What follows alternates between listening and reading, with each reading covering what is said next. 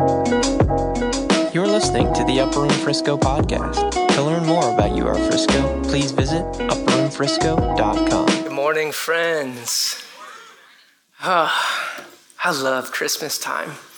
I love celebrating what God has done, enjoying what he's doing, and looking forward to what he's gonna do, because he is the one who was and is to come, right?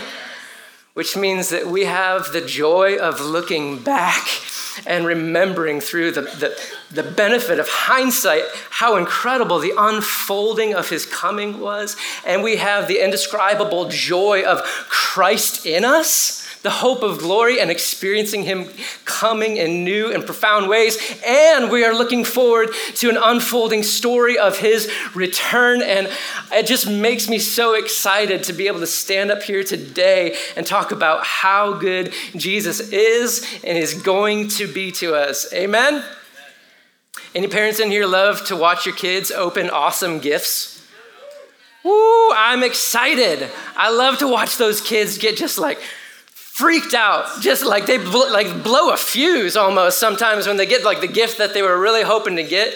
You know those Christmases, like when moms and dads, you know what I'm talking about, like you kind of extended yourself to get like one of those special gifts or a couple of those special gifts because you know it's like exactly what they either want or need. And we get the joy of experiencing the anticipation, like we know this secret and we can't wait for them to unwrap it. I think for me, like the best gifts I've ever received are the ones that also speak to my identity.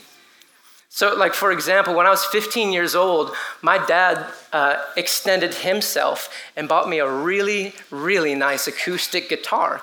I'd only been learning the guitar for maybe less than a year, but he bought me a Martin. Yes. Woo, come on. I'm sure like if I threw a stone, I'd hit a musician in here, you know what I mean? So I got this Martin guitar, and he knew that I was a worshiper, that I love to worship the Lord, and I could barely play my guitar at that point, but he dropped some serious coin on a real guitar. And what that gift did, it spoke to my identity and called me higher. He knew that I was a worshiper, so he gave me a tool to worship, and it lit up my passions, and I played that guitar constantly. I'm sure my dad had no idea the fullness of what he was investing in that moment, because I spent countless hours through my teenage years worshiping the Lord by myself in my bedroom, all because of that gift. As a parent, we feel the Father's anticipation and the joy of giving our kids these kinds of gifts, because he is the Father of lights, and every good and perfect gift comes from him. So if you can imagine this, God is almost continually that Christmas morning dad. He has surprises for us waiting throughout our lives and throughout our days, like these presents that we get to unwrap of the presence of his presence. Like those moments when we recognize his closeness and we become aware that he never leaves and never forsakes, or we feel his affection in a new way, and it's like we've opened up a present that he was just waiting for us to run into. And he's just constantly like that. He's that doting, extravagant Father. So I want you guys to know that the moment you feel any kind of guilt for lavishing an incredible gift on your kid, let's just remember that our Father in heaven pretty much bankrupted heaven on the first Christmas. I mean, bankrupt is the wrong word, because God is never ending, but like he spared no expense. He cashed out eternity to bring it into our realm, to show us who he really is. That's the kind of Father that we have. He gave us himself. He gave us the Son. He gave us Emmanuel, God with us. And today we get to celebrate this Christmas when Dad gave us all of heaven's riches in one fell swoop. The greatest gift, the most extravagant gesture of fatherly love. Isn't he benevolent? Isn't he generous? Isn't he self-giving? Isn't he overflowing? There's so many biblical prophecies preparing the people for the Messiah. And I want to look at one of the most famous ones. This is Isaiah 7. Isaiah 7:14.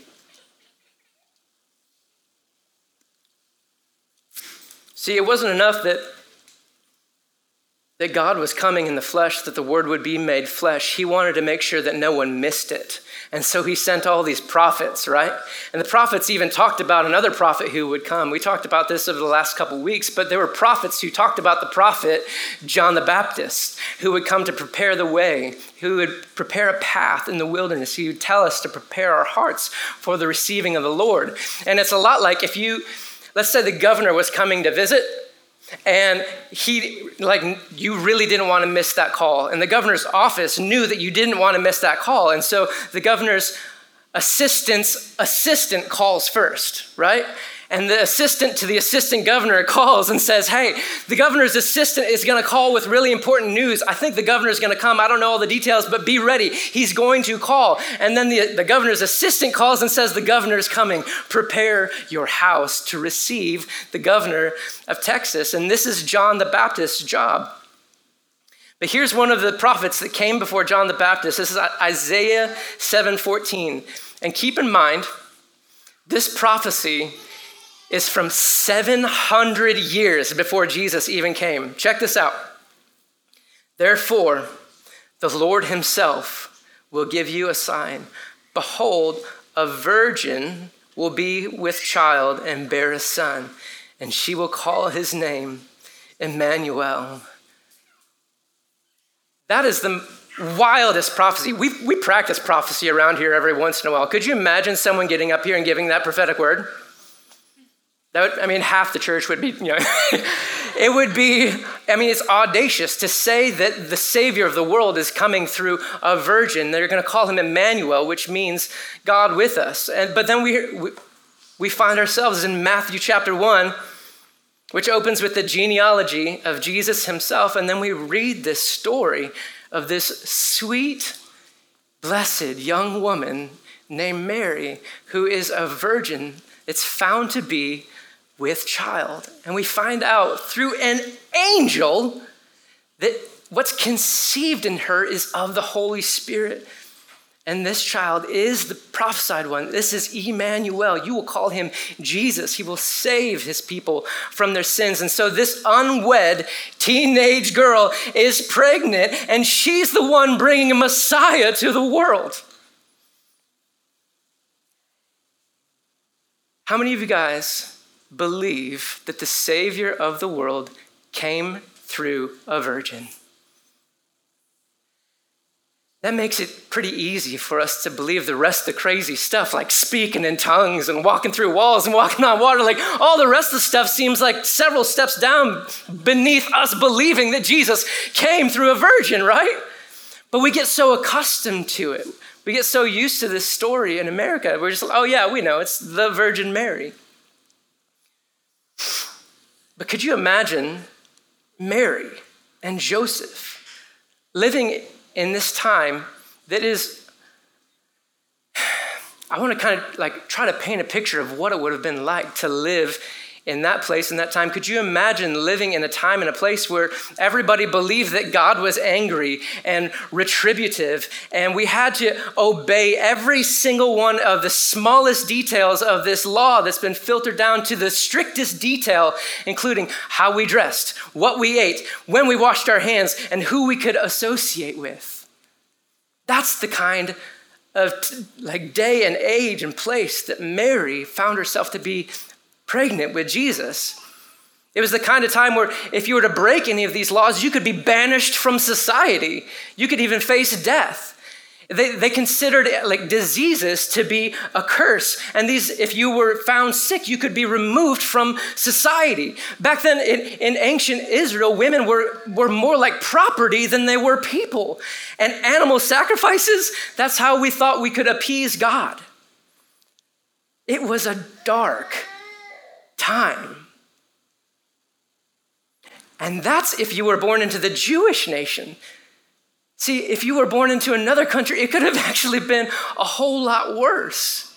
But even the Israelite nation, even the Jews, the very ones tasked with carrying the testimony of God were a conquered people. They were in an identity crisis and they were in a faith vacuum. Somewhere between the first Adam and the last Adam, the knowledge of God had been all but snuffed out. You guys know that Jesus is called the last Adam, right? It's like that famous line. Any Lord of the Rings fans in here? Lord of the Rings. Let's see if I can nail this line. It's in a woman's voice, so I'm not going to, but anyway. It's when fact became legend and legend became myth, and some things which should not have been forgotten were lost.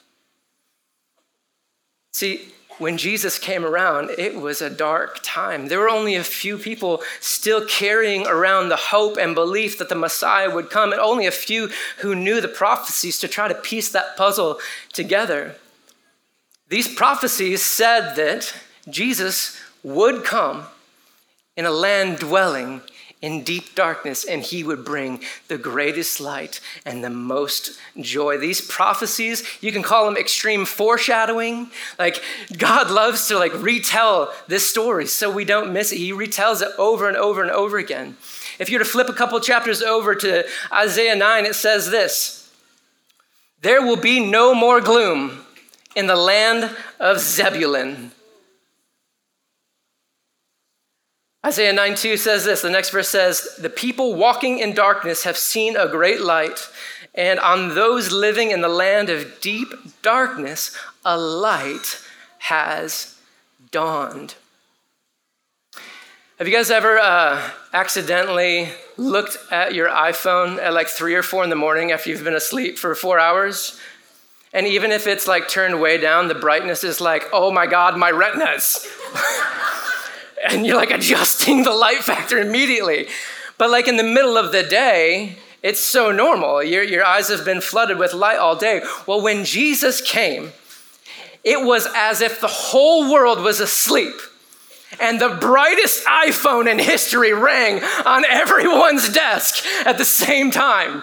That's what it was like when Jesus came. Could you imagine Jesus walking around ancient Israel when everybody is so bound up in religion and fear and control and shame, and he's just there's a million frowns, and he's just a smiling God walking around in the midst of a million frowns. He stuck out like a sore thumb because he was so free and happy. And for some reason, he didn't abide by any of their rules, and yet he was moving in more power than anyone who held to all of the rules. In John 1, it says it like this: "The light shines in the darkness, and the darkness has not overcome it." The darkness can't even comprehend this kind of light. It's the true light that gives light to everyone. That's the light that was coming into the world. Or Isaiah 60, verse 1, it says, "Arise and shine, for your light has come." See, John the Baptist, he wanted to make sure that he wasn't the light. And they even asked him, "Who are you?" And he's like, no, I'm not the one that's prophesied. One is coming after me, who's mightier than I, who was from before my time, whose sandals I'm not worthy to untie. He's the light. So Jesus, check this out. This is a cool thing I found. In Matthew chapter 4, when Jesus starts his ministry, the very first time he starts preaching after the temptation, do you know where he goes? The land of Zebulun, prophesied in Isaiah. Can you imagine what it was like for those people dwelling in deep darkness to see such a great light? Those people who had missed out their whole life from hearing the words of life pouring forth from the words of their Maker, from the mouth of their Maker. It said that of Jesus that the words on his lip were like graciousness poured forth. Could you imagine just being one of those people who happened to be sitting in the crowd when Jesus walked up for the first time, and you're just a Zebulonite who'd never experienced anything like this? This is the Jesus. People would travel for days just to hear one syllable from his lips carried on the wind. This is the Jesus who would carry their friends for miles and dig down through a roof to lower their crippled friend just to get close to Jesus. This is the Jesus where people would travel from surrounding villages to this one shore where they knew Jesus would be. And it was so packed out, the only thing Jesus could do was get on a boat, launched out to shore a little ways so that he could see all the face of his beloved children and they could see his face. This light had come and everyone was drawn. And everyone wanted a front row seat, but only a few people could get a front row seat. And Jesus had a fix for that too. He knew that the way that he could get closest to you was through his death, resurrection, and pouring out of his Spirit, so that the Spirit of Christ dwells in your heart now, and you don't have to walk another city. You can turn within and find the Lord. We all have a front row seat to his glory in this very moment. Let's read on. It's Isaiah 9:3. You shall multiply the nation. You shall increase their gladness, even more gladness. This is good news. And they will be glad in your presence, as with the gladness of harvest, as men rejoice when they divide the spoil. Are you starting to get an understanding of what kind of joy would overtake people's hearts when they encounter Jesus for the first time? For you shall break the yoke of their burden and the staff on their shoulders, the rod of their oppressor. For a child will be born to us. A son will be given to us, and the government will rest on his shoulders. And his name will be called Wonderful Counselor, Mighty God, Eternal Father, Prince of Peace. There will be no end to the increase of his government or of peace on the throne of David and over his kingdom, to establish it and uphold it with justice and righteousness from then on and forevermore. The zeal of the Lord will accomplish this.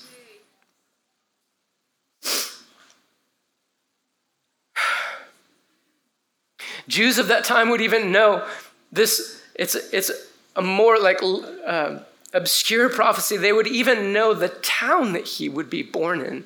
This is Micah 5:2. It says that the shepherd ruler would come from like this little town of no repute. It's like a one-stop light kind of town that's not even big enough to have a Dairy Queen, you know? Like one of those towns that you drive through and you're like, what do people do here? You know, like, anybody think that on a road trip when you're driving through West Texas? You're like, what does their life look like? That's Bethlehem. That's where Jesus comes, this tiny little town that is not famous for anything other than it made it into this obscure prophecy in Micah 5:2. And what Bethlehem means, it's a combination of two Hebrew words that mean house of bread. There's more of that divine foreshadowing, right? Because Jesus would come and in John 6, he would say things like, I'm the bread of life, the bread that's come down from heaven. Your forefathers ate the manna in the wilderness and they died, but he who eats of this bread will live forever. My flesh is food indeed, my blood is drink indeed. This is eternal life, that you would eat my flesh and drink my blood. Like he calls himself the bread of heaven because he would be the one who comes and sustains humanity and for the journey back to the heart of God. Nothing like the incarnation has ever happened. You guys know what the word incarnation is? It's not a type of flower that you give your mom on Mother's Day.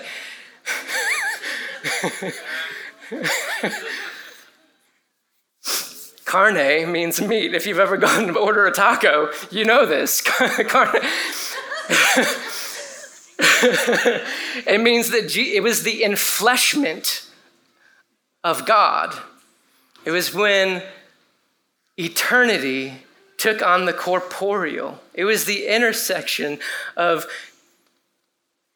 I'm getting ahead of myself, but nothing has has ever happened like the incarnation. A lot of people think that Jesus had like a start date, like when he was born. That was when Jesus came on the scene. But rest assured that the Son of God is pre-existent and has been so forever. He is the one who has been continually proceeding forth from the Father. As it says in Hebrews, he is the very radiance of God, the exact representation of his nature. Before time and forever, his identity will be linked with the Father. He will always be the Son of the Father, and the Father will always be the Father of the Son. This is one of the most mysterious, wonderful things about the Trinity that we're going to be exploring forever. The Father, Son, and Holy Spirit have always existed in perfect union, this divine romance that we have been caught up into. Some theologians compare Jesus to the light that proceeds from the sun, that continually flows forth. But even that is a metaphor that falls short, because Jesus says, if you've seen me, you've seen the Father. The words that I speak, I got from my dad. I only do what I see the Father doing. So Jesus came in the darkest time in human history to be the light, to show us the very glory of the face of God, that we could trust God again.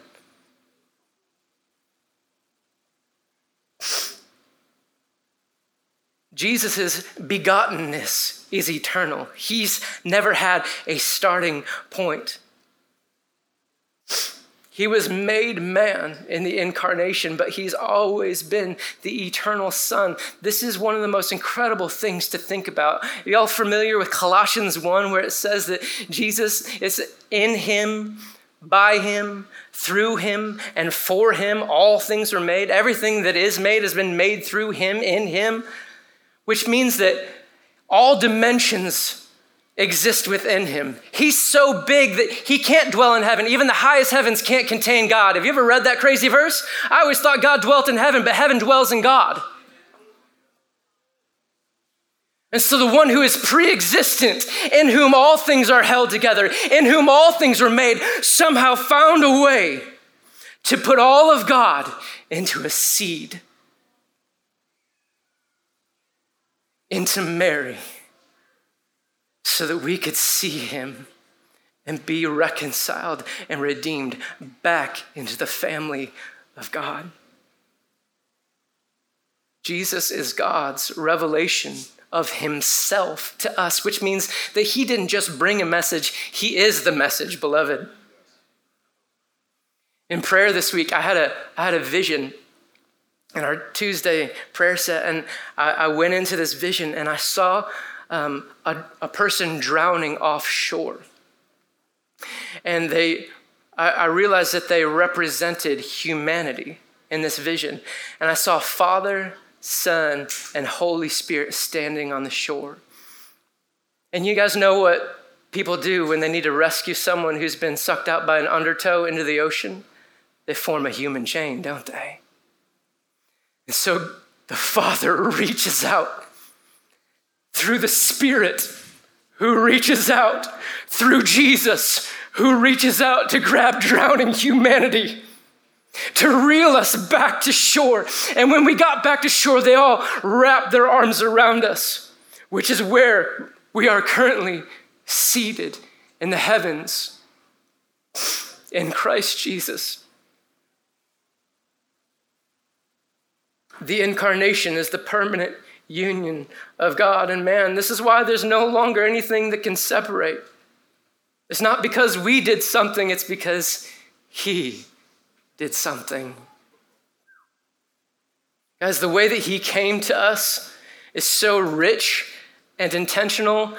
We could preach 1,000,000 messages for 1,000,000 years and not we couldn't tap out all the glory and beauty hidden in it.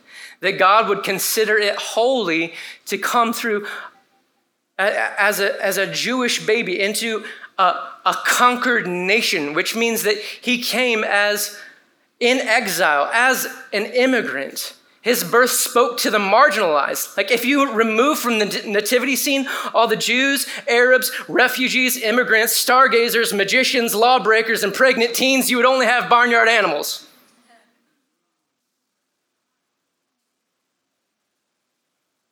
His birth was also an endorsement of the glory of the human frame. We all know that famous verse of Psalm 137 where it says, "For I am fearfully and wonderfully made." And we stand in front of the mirror on mornings when we feel puffy and having a bad hair day, and we claim that verse over ourselves. You know what I mean?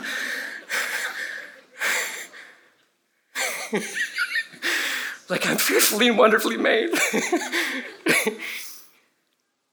Jesus coming as a man who had no natural beauty that we should desire him was an exclamation point and stamp on the reality of the glory of the human body. He kept it too. He kept that body. You guys, there's no greater place to experience the love and presence of the Father than through the human frame. You know that, right?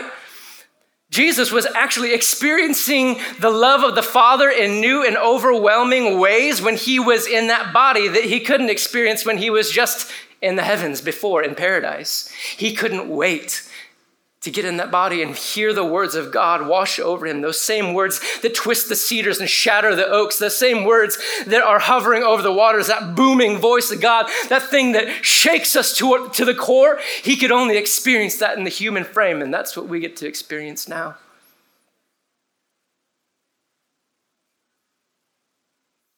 Hey, Alexis, can you go and get those kids?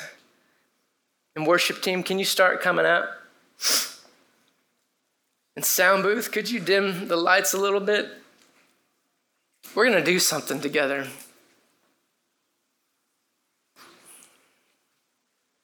It offends the human brain to think of how the King of Glory came as a helpless infant, right?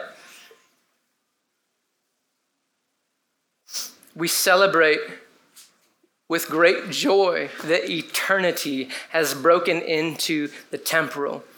Peace has come to evict all of our turmoil. Rest has invaded our strife. Infinite joy intersected our finite brokenness. Guys, Jesus came like a party crasher who was a party himself. He was the dawn of new creation. He's broken into our morning. Eternal God stooped down to take on all of our limitations and shatter them. Everybody came in with a candle. This candle in our hand is to remind us not only that he is the light that's come into the world, but we're now the light. He says to us that you are the light of the world. Look at these cute kids.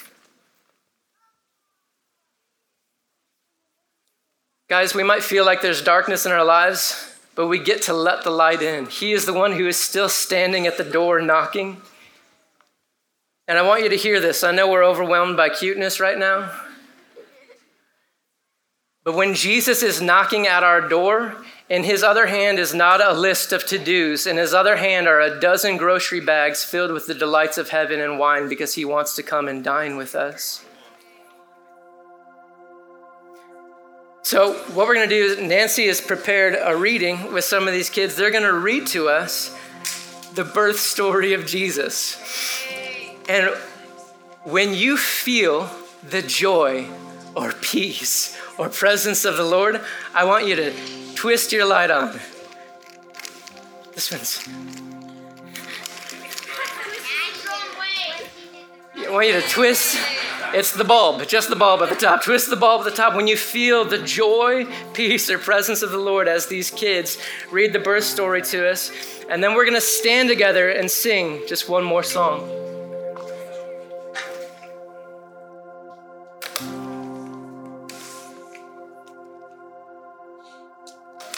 Hi, everybody. If all my readers could stand up, and then all of the big kids here on the ground, if you can back up this way and turn around, I want you to be able to see, okay? We'll come this way, Jake and Hattie. Let's move this way. Move back, and we're going to turn around where we can see, okay? You guys look fantastic. I am so proud of you. It's very special to hear the Christmas story. It's very special to hear it from the children. So thank y'all. Okay. Here we go. This is how the birth of Jesus the Messiah came about. His mother Mary was pledged to be married to Joseph, but before they came together, she was found to be pregnant through the Holy Spirit. Joseph wasn't sure if he should still make Mary his wife, but he didn't want to embarrass her either. An angel of the Lord appeared to Joseph in a dream and said, "Joseph, son of David, do not be afraid to take Mary home as your wife, because what is conceived in her is from the Holy Spirit. She will give birth to a son, and you are to give him the name Jesus, because he will save his people from their sins."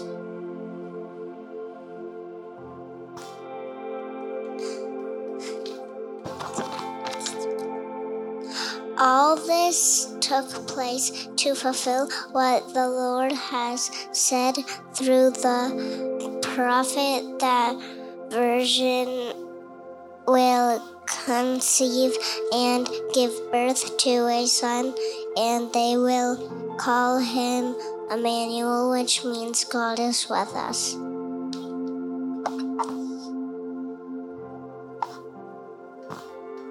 In those days, Caesar issued a decree that all people in the Roman world would be counted, so everyone had to go to their hometown to register.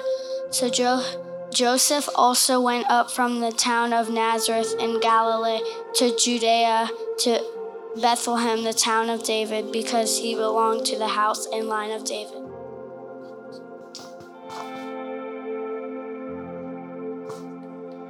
He went there to register with Mary, who was pledged to be married to him and was expecting a child. While they were there, the time came for the baby to be born.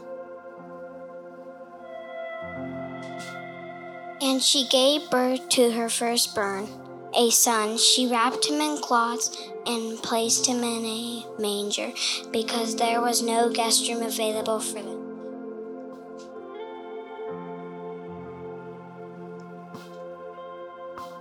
And there were shepherds living out in the fields nearby, keeping watch over their flocks at night. An angel of the Lord appeared to them, and the glory of the Lord shone around them, and they were terrified. But the angel said to them, "Do not be afraid. I bring you good news that will cause great joy for all the people. Today in the town of David, a Savior has been born to you. He is the Messiah, the Lord. This will be a sign to you. You will find a baby wrapped in clothes and laying in a manger."